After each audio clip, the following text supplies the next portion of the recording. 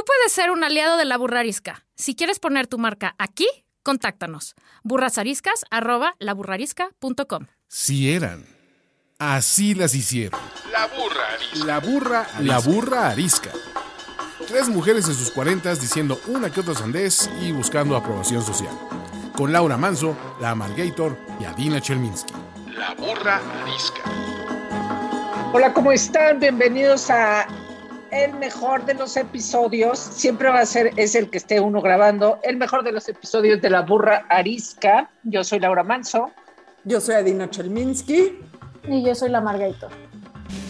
Hoy tenemos como invitada a Alexa Wobeser. A ver si lo dije bien. Wobeser. Perfecto. Ya, es que luego lo acentúo mal. Alexa Wobeser, ahora lo voy a repetir. Alexa Wobeser. Alexa Wobeser es cofundadora de la Academia de Negociación. Es un proyecto enfocado a dar talleres y consultoría en materia de negociación y prevención de conflicto. Es una abogada. Y la verdad es que, bueno, yo conozco a Alexa hace algún tiempo, pero durante ese tiempo fundó su academia. Pero el día que me explicó la razón por la que la había fundado, dije, claro, tiene toda la razón. Quiero ahora vivir en esta academia para poder salir y enfrentar la vida, porque todo en la vida es negociación. Y de eso vamos a hablar ahora.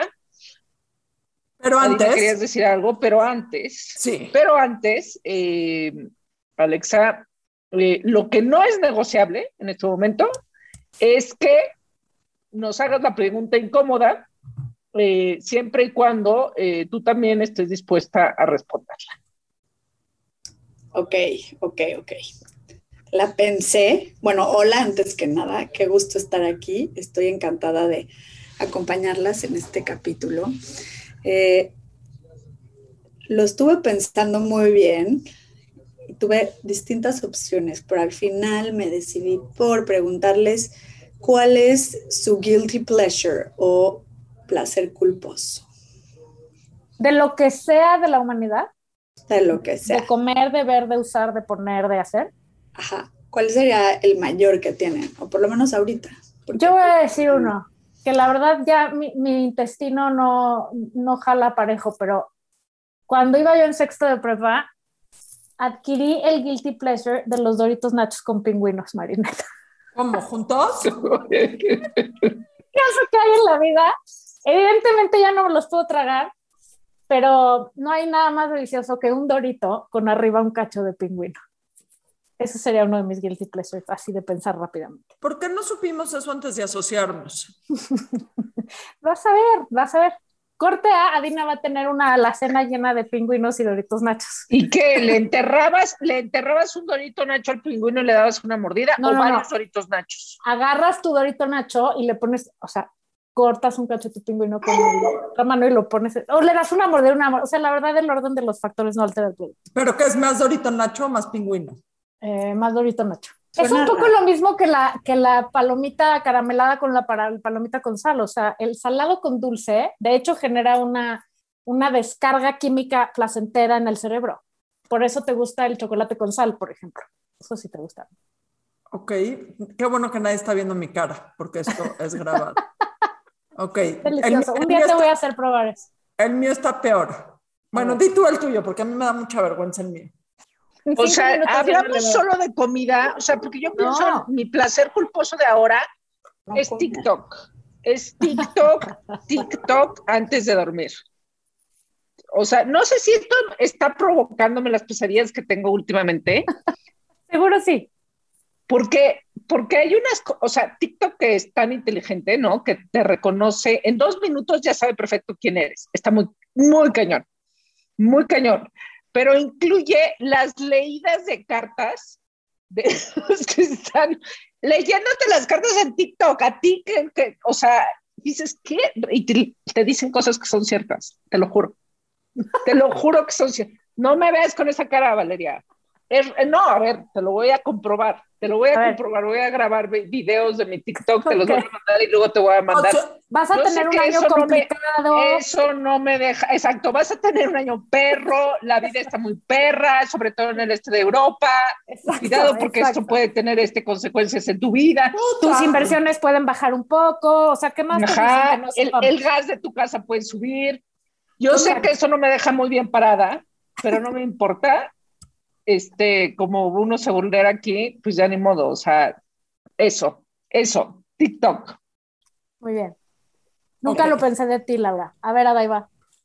Tengo un placer malsano por leer el TV y novelas. Yo también. Eso sí está peor. O sea, ¿de qué hablan? Jamás lo he comprado, en mi defensa. Cuando me voy a cortar el pelo. Un placer malsano por leer el TV y novelas, por meterme a todos los sitios de chismes, rosas claritos, y luego... O sea, ¿te metes en línea? Sí, me meto en línea. Yo cuando voy al salón pido esas revistas y sí son mi placer culposo. Ahora con el COVID ya no las puedes agarrar. Y a veces me paro en los puestos de revista. Bueno, generalmente me paro en los puestos de revistas y las compro, pero... En los dos que quedan. No, es que abajito de mi casa hay uno, entonces paso y lo compro, pero me da tanta vergüenza que la dejo en mi coche para que en mi casa nadie sepa que compro el TV y novelas, y luego... ¿Y quién sabe cómo aparece ahí? No, la dejo en mi coche, la leo en mi coche, a veces me quedo afuera en mi coche leyendo el TV y novelas, y cuando ya la acabé de leer, me meto y la echo al bote de la basura, cual si estuviera consumiendo estupefacientes. Ahí está. Perfecto.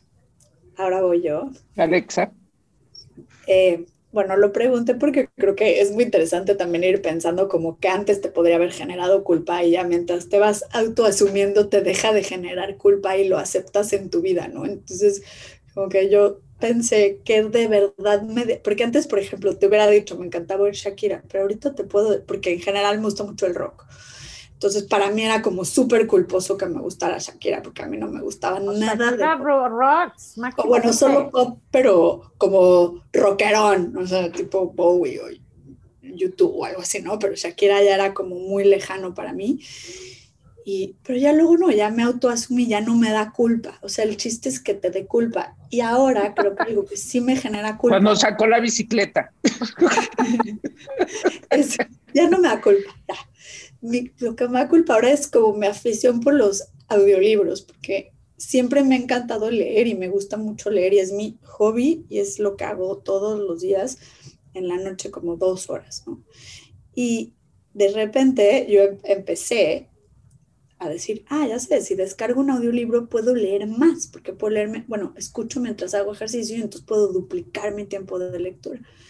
Y luego me di cuenta que yo no podía poner atención en los audiolibros porque yo era visual y dije, no, tengo que desarrollar mucho más lo visual, lo auditivo que lo visual, entonces voy a oír más audiolibros que leer.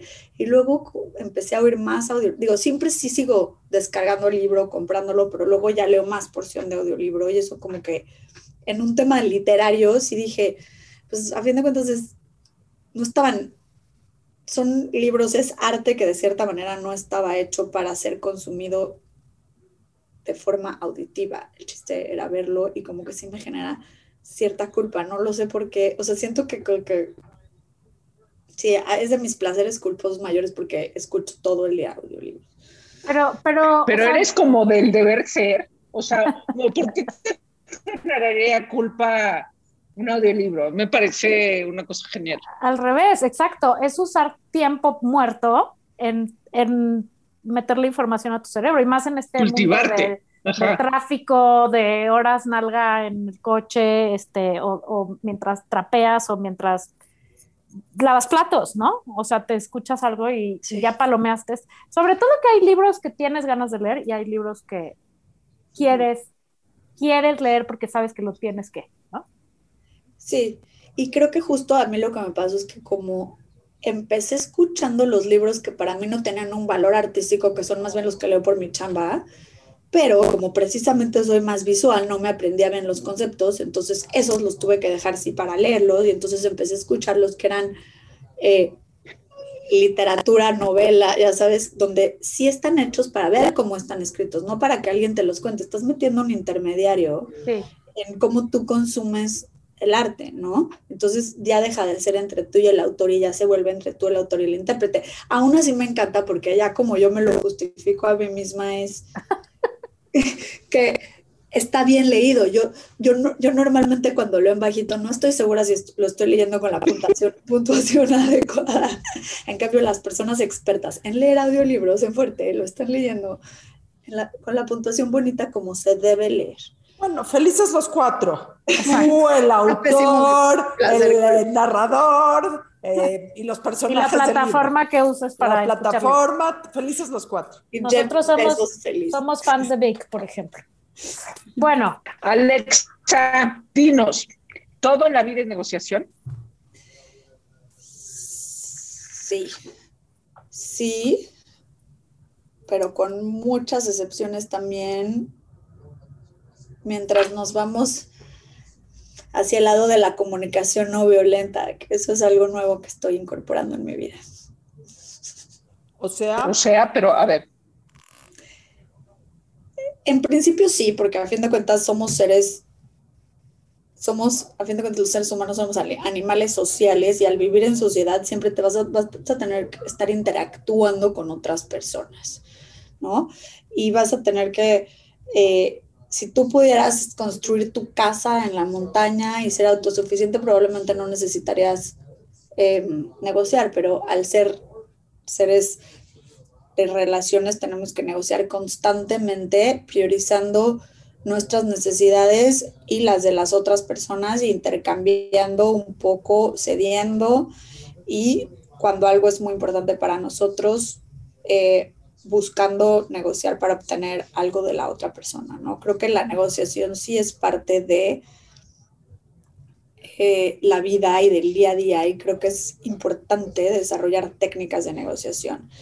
Y con técnicas de negociación me puedo referir a cosas muy distintas, por eso hice el paréntesis de la comunicación no violenta, porque una cosa es aprender a negociar para de verdad conectar bien con otra persona y lograr un acuerdo objetivo sin dañar la relación, que para mí eso sería lo último, el fin último de aprender a negociar. Pero otra cosa sería negociar como para manipular o para querer que todo el mundo haga lo que tú quieres, ¿no? Entonces ahí digo, sí, todo en la vida es negociación, pero depende de cuál negociación. Porque puedes perfectamente vivir una vida sin querer manipular a las otras personas a hacer lo que tú quieres, pero sin ceder lo que es importante para ti. Creo que mi respuesta fue un poco confusa, perdón. No, está perfecta. Yo creo que una cosa, o sea, en el origen de todo, o sea, está todo jodido desde el principio porque nos enseñan a que tienes que ganar, ¿no? El chiste es ganar, y ganar el argumento, y ganar el sueldo, y ganar, o sea, que cualquier cosa que tengas que relacionarte con alguien, el chiste es que ganes.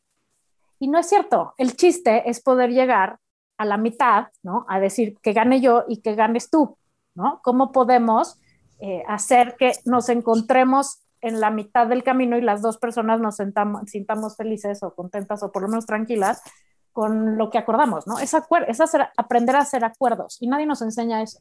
O sea, yo creo que debería de haber en prepa, en secundaria, en primaria, clases de negociación. Totalmente.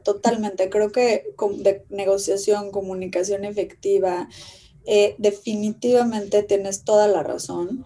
Creo que, como dices, estamos como muy obsesionados en un concepto de ganar o perder, ¿no? De lo que yo gane, necesariamente tú lo vas a perder, pero justamente ese mindset que creo que es importante cambiar es más bien pensar creativamente cómo podemos las dos personas ganar, ¿no? Cómo podemos ambas personas ganar, y ni siquiera tiene que ser un punto medio. Probablemente tú valoras algo distinto a lo que yo valoro, y podemos encontrar soluciones creativas donde todas tengamos lo que queremos sin sacrificar a la otra persona, ¿no? Y es esa creatividad que vale la pena desarrollar en la vida, en todas nuestras relaciones humanas, ¿no? No solo en lo laboral, sino también en nuestras relaciones personales, ¿no? Y tú también entender qué para ti no es negociable, dónde está como tu punto, tu punto de reserva, donde ya te vas a parar de la mesa, que estás dispuesta a ceder y que no estás dispuesta a ceder, y hacer esa autoexploración creo que es muy útil para todas las personas, independientemente a qué te dediques. Antes de llegar a la negociación, saber cuál es tu raya, ¿no? ¿Qué es más difícil, negociar lo profesional o negociar lo personal? Porque pienso, bueno, no negociar bueno, para mí todo es personal, ese es otro tema, pero, o sea, todo le meto lágrimas y risas, que no creo que sea lo mejor en momentos de negociar. Pero, ¿qué es más difícil o qué te has encontrado tú? ¿Negociar en un ámbito personal para conseguir cosas personales o las negociaciones empresariales, las negociaciones profesionales? Bueno, yo creo que en principio, obviamente depende del grado de complejidad de lo que se está negociando, ¿no? Pero yo creo que en el ámbito personal es más difícil porque si bien siempre interviene, como dices que tú personalizas, creo que es muy común, o sea, hasta en el ámbito profesional tenemos sentimientos, tenemos necesidades, tenemos intereses personales hasta en tu desempeño profesional, de quiero ser la mejor abogada, quiero dar el mejor resultado para mi cliente, digo, en mi caso, ¿no? Yo pensando, siempre hay algo personal incluso en lo profesional, tienes toda la razón, pero el ámbito personal es más difícil porque involucramos sentimientos, igual y las cosas no pueden ser a veces tan claras como podrían ser en el ámbito profesional, o tan ABCD, o tan matemáticas como de pronto lo podemos hacer en el ámbito profesional, ¿no?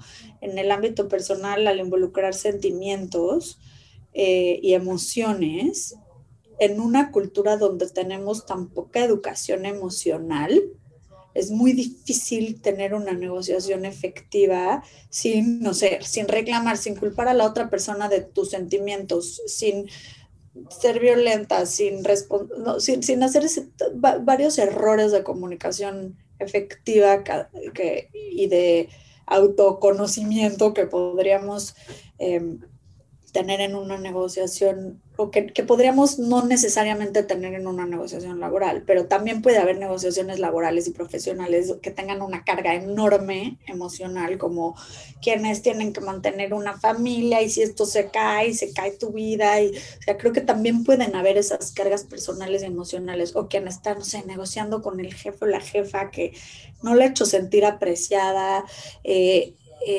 después de tanto, creo que a lo que ves que lo personal también puede estar, como tú dices, enormemente vinculado en lo profesional.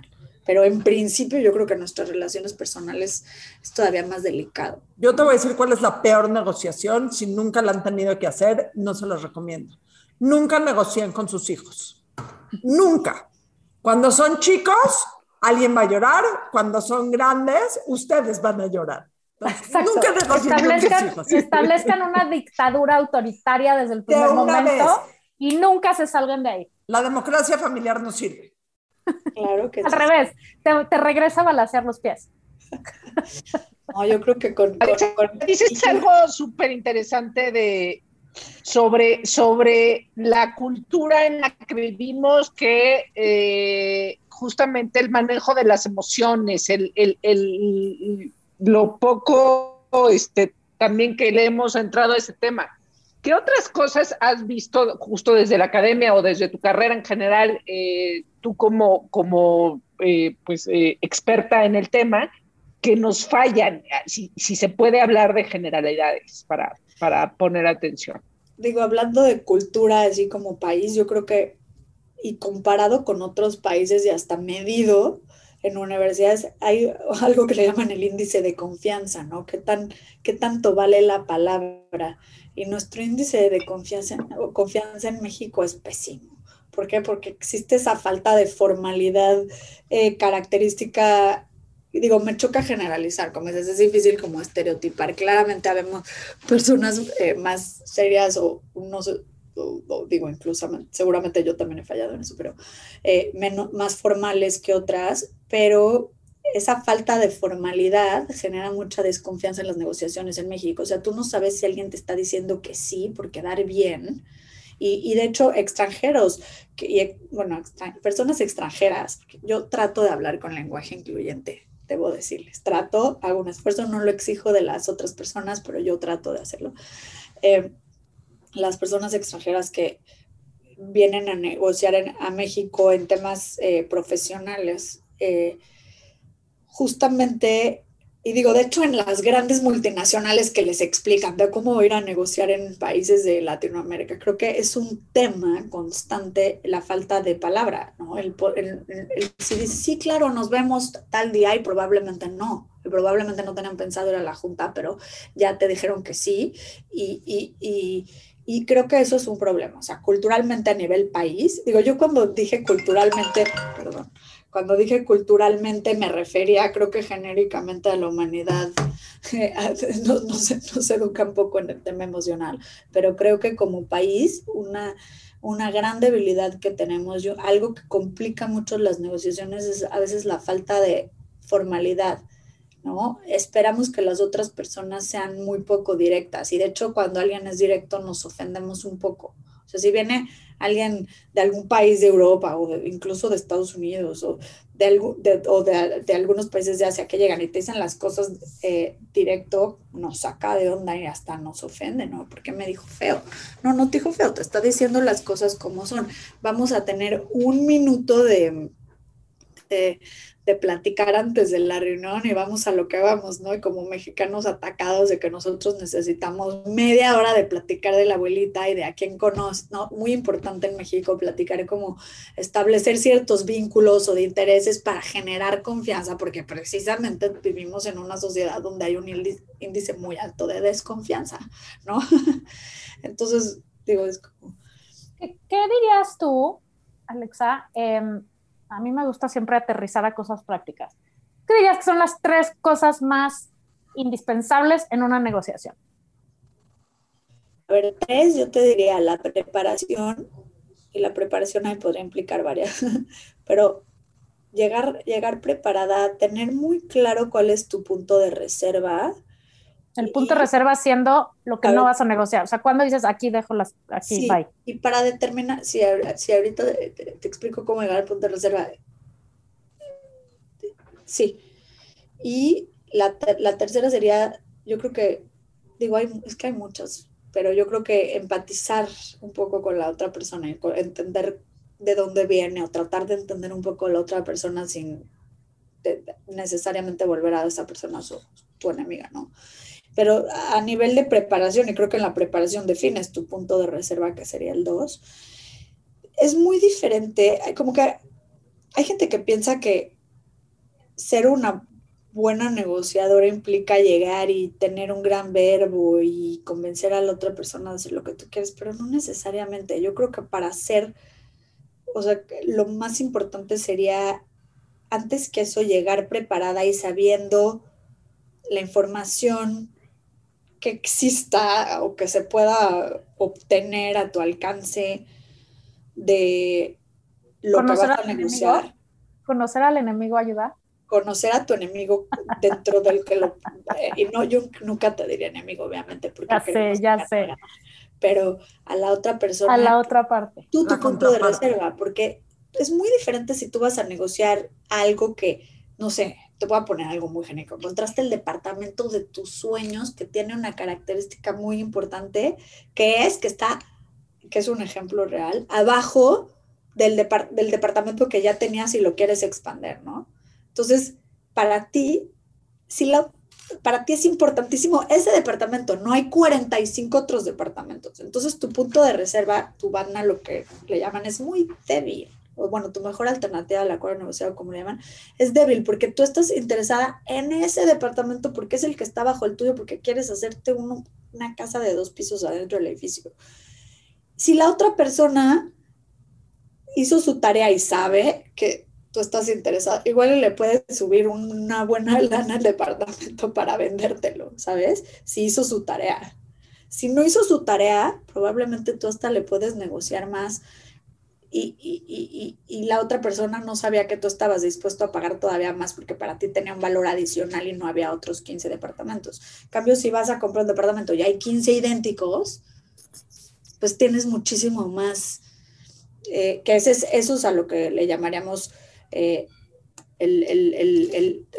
digo, tú sabes determinar tu punto de reserva dependiendo si en esos 15 hay otro, sabiendo el precio de esos otros 15 departamentos, sabes hasta dónde llegarías acá porque ya sabes cuánto te cuesta el otro que también te encantó que está idéntico. No sé si me explico. O sea, es muy importante saber, porque mucha gente llega, se enoja y se trata de sacar los dientes y se para de la mesa y luego se para y dice, chin, no tenía otra opción.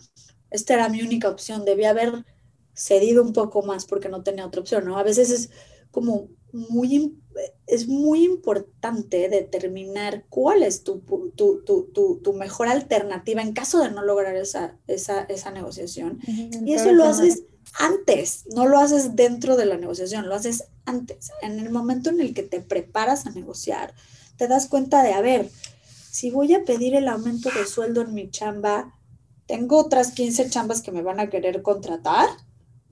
O ahorita con pandemia no hay nadie que está haciendo lo que yo estoy haciendo, está dificilísimo el mercado laboral. Si no me dan el aumento de sueldo, me quedo callada y ok, perfecto, gracias, y luego volvemos a intentar, ¿no? Pero creo que esa parte de la preparación es fundamental. Y bueno, de la tercera empatía, creo que muchas veces estamos pensando solamente en nuestro lado y en lo que nosotros queremos y no entendemos qué está pensando la otra persona o cómo lo puede vivir o qué está pasando y asumimos que su perspectiva de los hechos es la misma que la nuestra. Entonces, a veces es importante, o bueno, siempre yo creo que es importante hacer un ejercicio de pensar, digo, yo te diría nunca asumas, pero de hacer un ejercicio de pensar hipótesis de que podría estar pensando la otra persona, que podría estar sintiendo como para tratar de encontrar un acuerdo y de cómo satisfacer sus necesidades de otra manera, de decir, entiendo que para ti esto puede ser incómodo, pero ¿qué te parece si esa incomodidad la resolvemos de esta otra manera, pero sí me das esto, ¿no? Y eso se logra tratando de empatizar con la otra persona. O sea, preparación, empatía y se me fue el segundo. Tu punto de reserva. Y determinar tu punto de reserva, o sea, hasta Exacto. dónde estoy dispuesta a dar. Y para saber hasta dónde estoy dispuesta a dar, tienes que saber lo que les comentaba de tu mejor alternativa. Para determinar tu punto de reserva, debes saber qué otras opciones tienes. Y en la empatía, bueno, o sea, como tú dices, hay muchas cosas, pero siento que una cosa que rompe la empatía o no la permite que fluya igual, es que no escuchamos al otro, pero no escuchamos al otro. Estamos pensando qué le vamos a debatir, ¿no? En vez de realmente escuchar al otro y decir, a ver, ¿qué le pasa a esta persona? ¿Por qué está así, no? O sea, ¿a dónde va? ¿Qué siente? ¿Qué? O sea, ponerte en su lugar y en su piel tantito, en vez de nada más estar pidiendo, esto ya sé que le voy a contestar. Uy, por aquí me lo voy a chingar. Y esto, o estás tan enojado que no te da ni siquiera para ponerte en el lugar del otro, ¿no? O sea, efectivamente, yo sí estoy de acuerdo que es mucho más difícil negociar con gente, con relaciones personales que de chamba, por lo menos en mi caso. Porque te enganchas, ¿no? Si ya te enganchaste emocionalmente en una negociación, ¿qué es mejor? ¿Decir negociamos Llorar. después? O llorar. Bueno, llorar siempre es la mejor opción, o sea, eso ya lo tenemos bien claro. Pero, no, Adina Chelminsky, casos de la vida real. Estás en una negociación en donde quieres demostrar tu fortaleza, tu inteligencia, etcétera, etcétera. Y clic, pasa algo y te enganchaste emocionalmente. Número 1, pregunta. ¿Es posible desengancharte emocionalmente a media negociación? Y 2, ¿se vale decir negociamos después? ¿O ya estás en la negociación y si te paras la pierdes?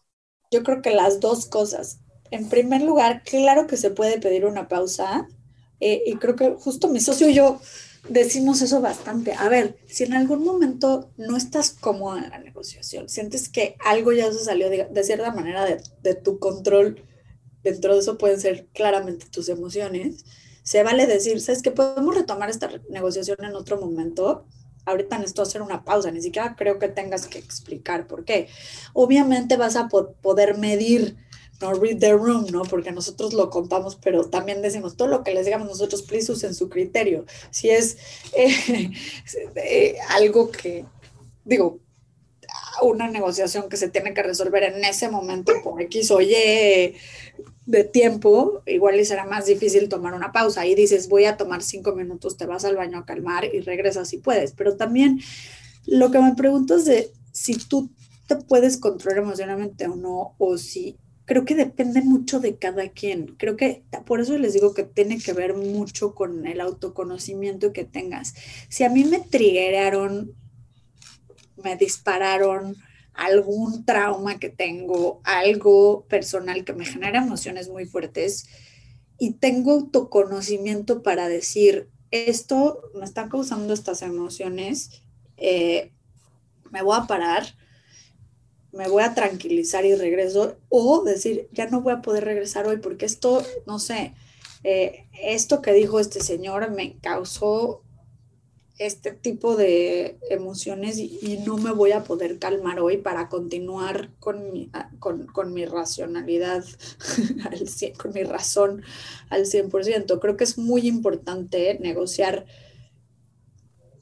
desde la razón y no desde las emociones. Creo que es muy importante escuchar a nuestras emociones, entender por qué estamos teniendo una respuesta emocional a algo, pero no tomar decisiones desde ahí. Podríamos decir, sabes que tal persona me produce ciertas emociones y entonces racionalmente podrías decidir, no voy a querer ser socia de esa persona o no voy a querer relacionarme de esta forma con esta persona porque no va a funcionar. Y eso es una decisión racional, pero estás escuchando a tus emociones. Yo creo que eso sería lo ideal. No pienso que sea necesario ignorar a tus emociones todo el tiempo, pero sí las decisiones que tomes dentro de una negociación que vengan del lado más racional y no del lado emocional, porque si te pones el drama, no creo que sea una forma efectiva de lograr un acuerdo en ese momento, si bien tampoco creo que tendríamos que ignorar nuestros sentimientos, nuestras emociones y ser unas máquinas, ¿no? Creo que debe haber un justo medio. Al final la intuición, ¿no? Digo, puede haber muchos entendimientos sobre la intuición, pero no es eso, no es como el balance ideal entre lo que sabes y esos feelings. ¿Qué tanta teoría, si es que hay teoría, sobre qué papel juega la intuición en una negociación y cómo la desarrollas? Sí, a ver, a mí como abogada, cuando hablan de intuición me pongo muy nerviosa porque es algo muy poco objetivo, ¿no? O sea, creo que cuando me dicen intuición Exacto. me pongo nerviosa. Nada más te voy a decir algo. Shakira canta sobre la intuición. Yo sé. Y es de sus mejores canciones, es de mis favoritas. De género, total. Ok, pero bueno. nada más te voy a decir, de tu placer culposo, Shakira canta la intuición. Por eso es culposo, porque yo creo que es un estereotipo de género. Pero bueno, a ver, entonces regresamos, Shakira se regresa al lugar de placeres culposos, tienes razón. La regresamos a la parte culposa. Pero hablando de intuición, a mí me pone muy nerviosa el concepto de la intuición porque creo que se puede usar de pronto para justificar decisiones irracionales a veces, pero creo que sí, la intuición es nuestro cerebro dándose cuenta de información que no podemos hacer racional en ese momento. No sé por qué hay algo de esa persona que no me late. Lo estoy percibiendo, mi cerebro lo está percibiendo, mi cerebro está percibiendo. Yo logro entender que me siento incómoda, pero no sé por qué. Eso es la intuición.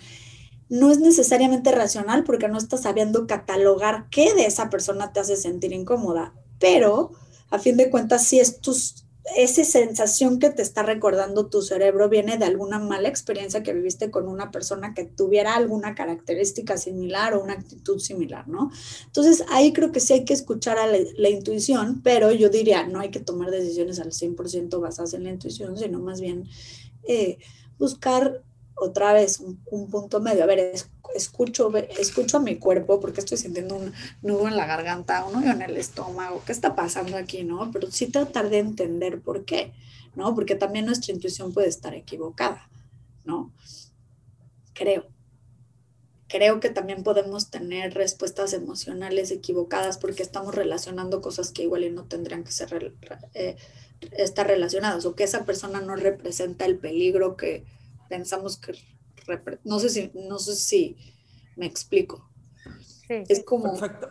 El otro día, a mí sí me ha dado por escuchar audiolibros justo de temas de los que me dan hueva leer. Tipo Adam Grant, tipo Simon Sinek, tipo esas cosas como de datos que quiero leer, pero si los leo en la noche me quedo jetona y no me acuerdo de nada. Y entonces no sé cuál de esos dos oía, porque los escuché recientemente, y decía que creo que era Adam Grant, que para negociar, nos han hecho pensar que necesitas tener 1,000,000 de argumentos, ¿no? Y llegar así, o sea, con tu archivo enorme de 8,000 cosas que vas a decir, de pruebas, de razones, de cosas para fundamentar el punto que quieres, digamos, ganar, ¿no? O negociar. Y en realidad un buen negociador solo tiene que tener bien claro dos cosas: que no va a hacer y cuál es lo que no está dispuesto a negociar, ¿no? O sea, qué no va a permitir que suceda y qué no se va a parar de ahí sin haberlo conseguido. Y para eso solo necesitas en realidad dos buenos argumentos: el de qué no vas a hacer y el de qué es fundamental para ti. Sí. Porque cuando a la otra persona la atropellas con argumentos y datos y cosas, solo le estás dando más herramientas al otro para desacreditarte. No, esto no porque no, esto no porque no, esto no Claro. estoy de acuerdo porque no. Entonces pierdes fuerza, ¿no? Un buen negociador tiene que tener dos argumentos importantes y callarte más la boca de lo que hablas y irte a la yugular con esas dos cosas. Y entonces el otro no tiene en realidad de qué agarrarse para decir, no, pues esto sí, pues esto no. No le estás dando mucho más espacio, ¿no? Claro, es una muy buena forma de verlo. Creo que definitivamente lo que dices de primero callarnos y escuchar y tú hacer las preguntas y preguntar y ya tener más información para entender los intereses de la otra persona y entonces buscar soluciones creativas es mucho mejor a llegar con 45 argumentos. Creo que siempre dentro de la preparación es bueno traer a los 45 argumentos por si es necesario usarlos, pero no necesariamente tienes que llegar a atropellar con esos argumentos. Creo que sí es mejor, tienes toda la razón, escuchar primero, saber tu punto de reserva y tener claros tus valores, que creo que es lo que me estás diciendo. O sea, si yo te puedo decir, en una relación personal, yo te puedo decir, algo que tengo muy claro es que no voy a tolerar estos tipos de violencia. Algo muy claro, que tengo muy claro es que igual y yo no quiero llevar a cabo estos tipos de violencia dentro de lo que... y cuando pase esto, o si pasa esto, yo me voy a parar y me voy a ir. Ese sería mi punto de reserva. Y ahí es muy claro. Pero estoy dispuesta a escuchar qué necesita la otra persona y ver hasta dónde digamos, puedes entregar sin sacrificar, ¿no? Creo que sí, definitivamente es un buen punto el que dices. Quiero hacerte una pregunta. Tú te dedicas a establecer negociaciones. Ajá. Si una persona, o sea, ¿cuál es la diferencia entre tú y un abogado? O sea, yo me quiero divorciar, por un ejemplo completamente irreal. Hay mucha gente que cada vez más oigo que en vez de contratar un abogado, contrata a un negociador. ¿Cuál es la diferencia? Mediador. Un mediador. O sea, ¿cuál es la diferencia? Es una buena muy buena pregunta. A ver, yo soy abogada. Ajá. Antes mi chamba era ser parte de equipos que representaban partes en litigios o arbitrajes en contra de otra parte. Estaba de un lado. Después me quise convertir en mediadora. Mediadora es un tercero neutral que precisamente en el caso de una separación es mucho mejor ir con un mediador que el mediador no resuelve y te dice tú estás bien y tú estás mal, sino te ayuda a encontrar puntos de acuerdo que ambas partes generen. Ajá, y tiene muchos beneficios, entre ellos es mucho más fácil cumplir algo a lo que tú accediste voluntariamente y te pusiste de acuerdo con otra persona, y aparte una mediación puede tomar justamente en cuenta todos los aspectos emocionales que un juez no podría ver, y, te comprometes y es mucho más fácil lograr un resultado, aparte de que toma menos tiempo y es más barato. Y eso en lo comercial también a la quinta potencia, porque creo que hay muchos litigios de años y millones de dólares que se pudieron haber evitado, y por eso me empecé a dedicar a eso. Y un negociador es la persona que te ayuda precisamente en ese proceso, pero está de un lado. O sea, cuando yo he sido mediadora, estoy en medio. Yo soy neutral y les ayudo a las partes a encontrar un acuerdo. Ahorita ya no estoy mediando tanto. Ahorita mi academia se dedica a dar consultas. Mi socio es un gran mediador, él sigue mediando muchísimo. Yo no tanto, yo me estoy enfocando más en la academia, que lo que hicimos fue enseñar lo que queremos hacer nosotros es transmitir esos conocimientos y esa enseñanza para que las personas puedan resolver sus propios problemas sin ir a un mediador y luego a un juicio. O sea, negociar y aprender a negociar es un punto antes. La consultoría que damos en negociación, igual, es a una sola de las partes, le enseñamos cómo preparar su negociación, cómo analizar los datos, cómo llegar, con qué oferta, le ayudamos justamente a determinar el punto de reserva, y nos ha buscado gente, o sea, nuestras consultorías son desde temas comerciales grandes, que es una negociación real de prevención de conflicto legal grande, hasta gente que nos ha contratado como precisamente para temas personales y evitarse un conflicto mayor o una relación que le importa mucho, o un pitch. También podemos ayudar en cosas que tienen que ver más con lo comercial y no con prevención de conflicto. Mi socio y yo empezamos más en el ámbito de prevención de conflicto porque los dos somos abogados y los dos al mismo tiempo, de cierta manera, llegamos al punto como al despertar de decir, es que el futuro no es lo contencioso, la pelea, sino más bien el encuentro, que se logra más en la mediación. O sea, en la mediación realmente resuelves el problema, no es que alguien diga tú ganas, tú pierdes y págale daños y perjuicios, no, es como realmente buscar una solución. Y más después nos dimos cuenta que un paso adelante para no tener que ir con un mediador era mejor enseñarle a la gente a negociar sus propios problemas, o sea, enseñarle a la gente a pescar, para evitar o sea, para contribuir a la paz. Pero lo chistoso es que estas mismas técnicas de prevención la paz mundial sirven para, sí, literal, suena como World Peace, sirven para también ventas y sirven para gente que está negociando, vendiendo un producto, y para eso también nos buscan, para preparar como pitches, ¿no? O sea que lo primero que habría que entender es que negociar no es ganar, es hacer acuerdos. Totalmente. Oye, Del 1 al 10, ¿cuánto crees que necesitan gente como tú en Ucrania ahorita y en Rusia y en Bielorrusia que se van a estar juntando estos días? Yo creo que ya hay mucha gente trabajando desde ahí. O sea, yo creo que hay muchas personas que se dedican a negociación de conflictos internacionales, que espero que estén ahí. Y de Ahora, bueno, perdón, solo quiero decir una cosa. sí.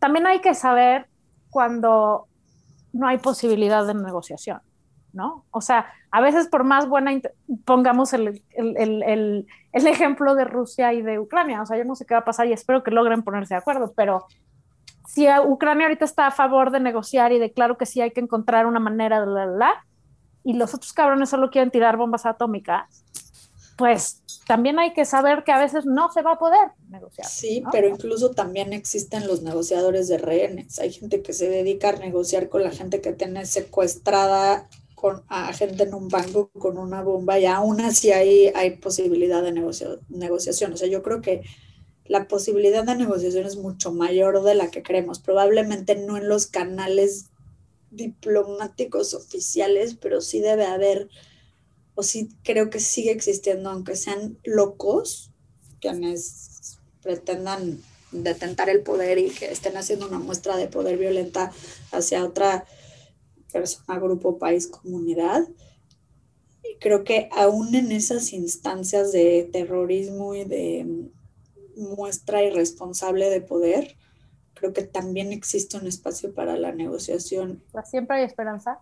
Yo pensaría que sí. Ahora, lo que importa es que se pueda, que las personas adecuadas que saben hacer esto puedan llegar al canal. O sea, lo importante es que a quienes toman este tipo de decisiones les pueda llegar por algún canal las personas que se dedican a la construcción de paz. Que nunca hay que hacer.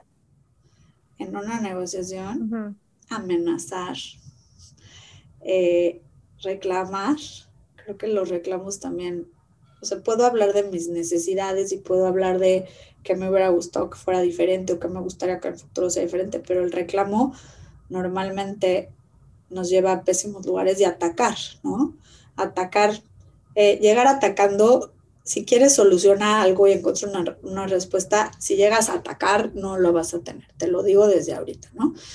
Y si quieres tener una respuesta constructiva, también si quieres imponerte sobre la otra persona, hay estilos de negociación que implican hacer chiquito a la otra persona para ganar, pero yo pienso que eso no es productivo y no es constructivo. Y bueno, mostrar justamente el poder, la violencia. A mí me parece que los acuerdos que se logran así no son efectivos, porque cuando haces que alguien se doblegue y sometes a alguien, no es un acuerdo real, es un acuerdo obtenido mediante el uso de violencia. Entonces, es difícil que la otra persona esté satisfecha con los resultados si no era algo que quería dar pero que se vio obligado a dar, ¿no? Uh-huh. Bueno, ¿dónde te podemos encontrar? En redes. Porque tenemos varias cosas que resolver. Que platicar en lo privado. Okay. Tenemos nuestras redes todas son @anegociación. En nuestra página es igual www.anegociacion.com. Oye, una cosa que no es negociable es que nos digas en este programa para acabar quién tiene ondita. Y te lo estoy diciendo sin engancharme, sabiendo cuál es mi worst case scenario, etcétera, etcétera. Entonces, Alexa Wobeser, ¿quién tiene ondita? A ver, iba a decir que David Bowie, pero es como muy obvio, todo el mundo cree que David Bowie tiene ondita. Otra persona que a mí me parece que tiene mucha ondita. Toda la ondita tiene. O sea, con que es obvio que David Bowie tiene ondita, ¿no? ¿Saben la actriz que interpreta el papel de Che en Sex and the City? Bueno, no actriz, la persona... Ay, no, solo se me hace Sara Ramírez. Uf, me parece que tiene mucha ondita. Cero, me da de creeps, de hecho. Pero bueno, cada quien. Siento que tiene muchísima ondita y se me hace como hot. No, a mí fíjate que en Grey's Anatomy todavía y en esta de Sex and the City, será que Sex and the City completa me cayó gorda, pero bueno. Pero tiene muchísima ondita, tiene muchísima ondita. ¿Te parece? ondita. A mí no. Toda la onda David Bowie sí, y a Daiva traía otro que es el del momento con el que estoy muy de acuerdo, ¿verdad, Daiva? Vladimir Zelensky tiene ondita. Nada como un hombre empoderado en uniforme y en pos de guerra parándosele a Putin enfrente. Perdón que les diga. Nada como la valentía, ¿no? O sea, la gente valiente tiene ondita. Sin tomar en cuenta que el hombre no es un santo, no es perfecto y tiene sus cosas, pero... No, bueno, exacto. pero tiene la valentía de decir aquí me quedo, güey, en vez de subirme a un avión y sacarme de aquí, ¿no? Dentro de sus cosas tiene ondita. Bueno. Así es. Alexa, muchísimas gracias. Alexa, muchas gracias por estar. Órale, bye. Adiós. Esto fue La Burra Arisca. La Burra Arisca. La Burra Arisca. 3 mujeres en sus 40 diciendo una que otra sandez y buscando aprobación social. Con Laura Manso, La Amargator y Adina Chelminsky. Una producción de Antonio Sempere para finísimos.com. La Burra Arisca.